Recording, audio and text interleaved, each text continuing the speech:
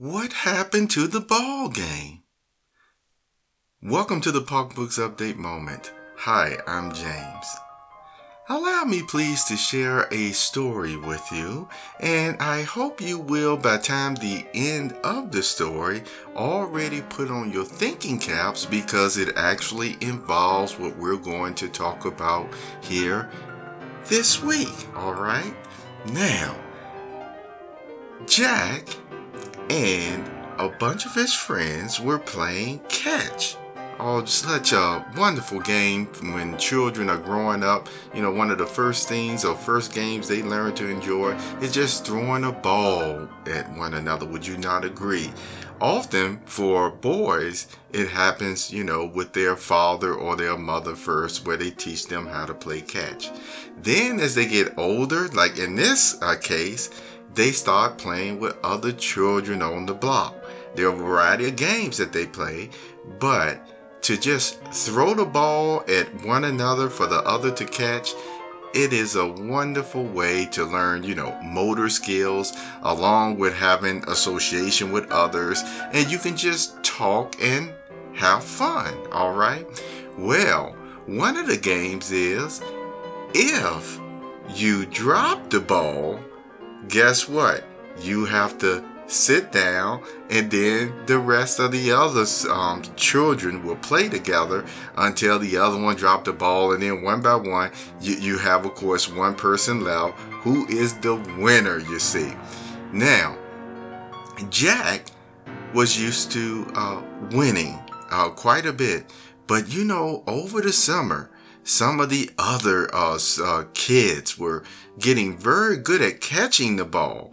And so instead of within a few minutes, Jack winning, now the catch was going on a little bit longer. I guess you could call it overtime, so to speak.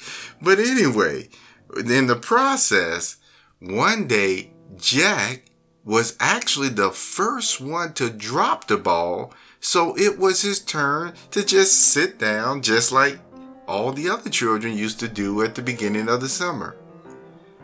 All of a sudden, Jack, when he dropped the ball, he grabbed it and he held it real tight and he just sat down.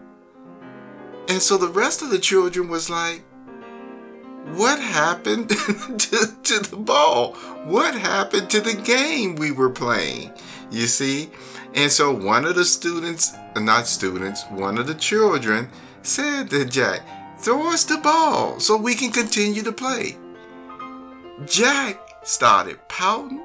He was upset and he said, no.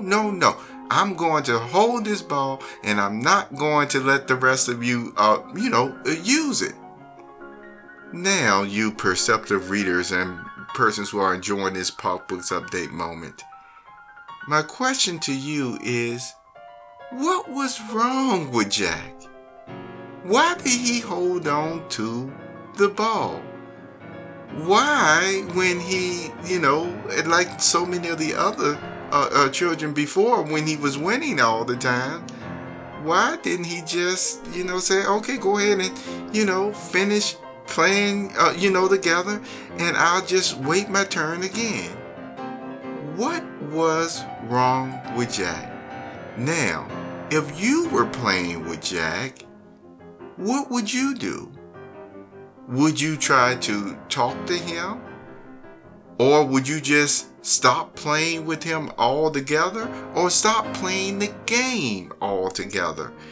What would you do to make sure that you have a ball to play with your friends the rest of the way, the rest of the game? This was a Pocketbooks Update moment.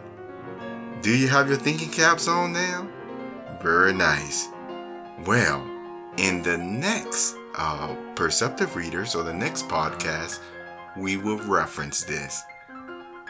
Have a wonderful day.